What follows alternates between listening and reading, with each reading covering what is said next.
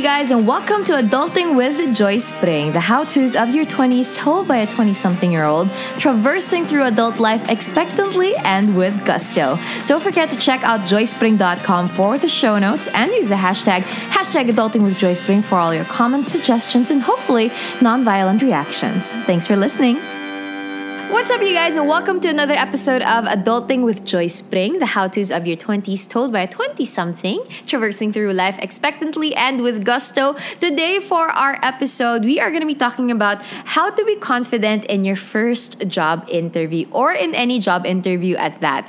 I get a lot of messages from people who are always worried about going into their first job interview, as we have a lot of listeners who are college graduates, or kung halimbawa, you didn't even go through college, dumiretso ka na from high school, you started working, or you're currently working and you feel like you want to change your careers. I think the reason why this question is constantly asked is actually a good thing. It's because we want to be at our best state when we do something, right? So it's a great thing that you're asking what you can do to ace a job interview. And it really is true. First impressions do last, but first impressions don't have to be the only impression that people have of you. So if you feel like you've been getting a lot of bad first interviews, or if you feel like you haven't been getting the jobs that you want, well, fret not, because I don't have the answers for you, but I do offer some solutions that might help you be more confident in the next job interview, or even in the next date that you'll be having. Okay. So let's start it off with step number 1. And this is very basic, and it's something that I think anybody can really figure out and prepare for. And the first step is to dress appropriately. Dress appropriately for your job interview. If your job interview and if the job that you're applying for is something that is in the more creative or artistic side, make sure that you're wearing something that represents who you are very well, very artistic or very creative. If you are applying for a job that's very professional or corporate, make sure that you're wearing the proper clothes as well. So if that means, wearing your power suit or wearing a nice dress and wearing heels, even just for that time, it really is something that you should do. Now, I say this not because physical appearance or your physical attributes is everything, but it will change the way that you interact with people, and it will change the way that people look at you.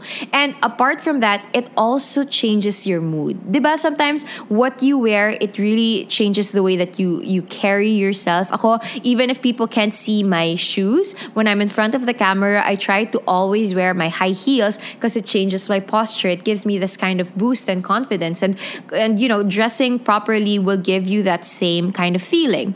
Now, one of the problems that you will probably encounter if you're just applying for a new job or for a different job in dressing properly is, where will you get all these nice clothes? Well, you don't have to spend a lot of money to get good clothes. First thing that you can do is you can borrow from people. Now, you can borrow from your parents, from your siblings. If they have nicer clothes than even your best friends or your close friends who have great closets, just borrow clothes from them. Make sure that you clean it before you use it, and make sure that you clean it after you use it, and return it properly to the owners. 1. Second is, and I know that not a lot of people will probably do this, but I have done this so many times. Go to Ukay Ukay. There are so many things that you can find that are great in Ukay Ukay. Kahit yung mga corporate wear na yan, some of the nicest blazers that I have, or the cutest pants and shirts that I have, are all from Ukay Ukay or Taytay Market. You can really dress well even without spending a lot of money. So be creative about it.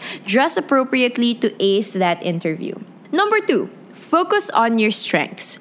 I feel like the reason why we're always nervous when going into an interview is because we are well aware of both, not just our strengths, but so aware of our weaknesses.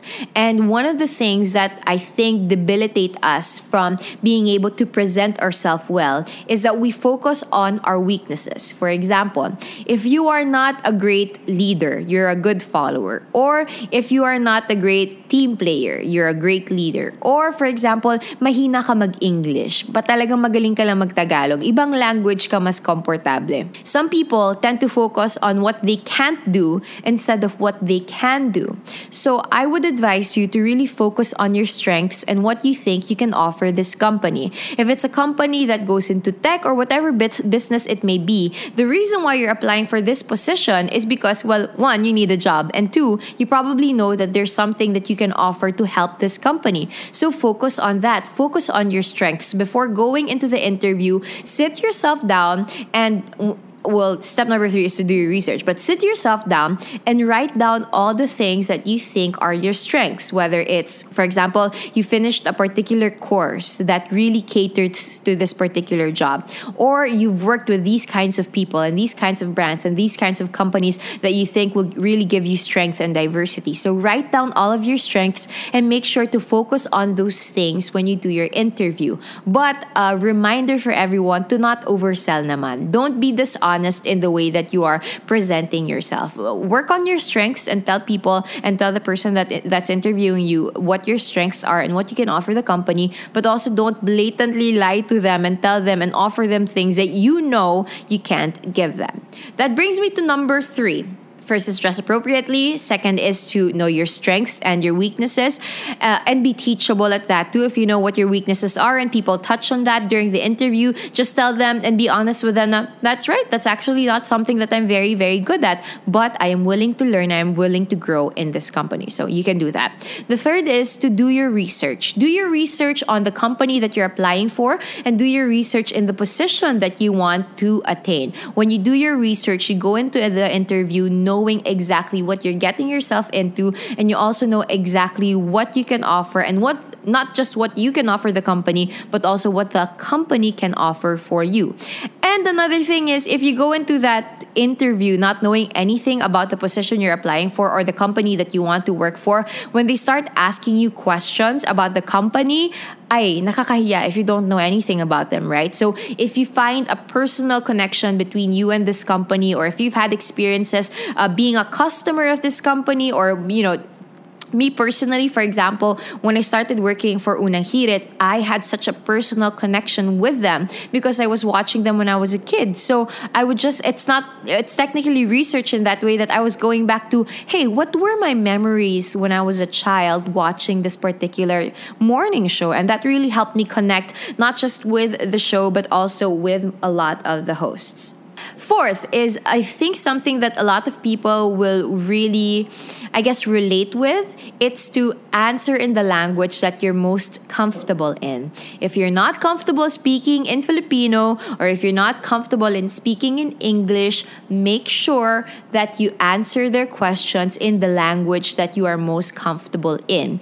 Now, I don't want you to be rude and just be like, halimbawa, kinakausap ka ng English, tas sasagot ka ng Tagalog, or kinakausap ka ng Tagalog, tas sasagot ka ng English. Pero kung saan ka man komportable, you can actually be honest with your interviewer and say, sorry po, alam ko po na nagtatanong kayo in English, pero mas komportable po ako na sumagot in Filipino. Okay lang po ba? And you'll actually find that a lot of these interviewers and these companies are very gracious to understand where you're coming from. You just have to be honest, and you have to really tell them beforehand para hindi ka mag-struggle when you're answering their questions already. And last but definitely not the least, my fifth point is to always remember that whatever your job interview is, your life does not depend on it. Granted, it's very important for you to get this job. It's very important for you to be responsible and provide for yourself and probably for your family. But one thing that you have to remember is that your work is not who you are. And you have to always figure out that I go into this interview, I'm going to give my 100%, and I need to get this job. So I need to give my best, right? But if you don't get this job, always remember that that's a door closing and another window opening. It's just another window of opportunity.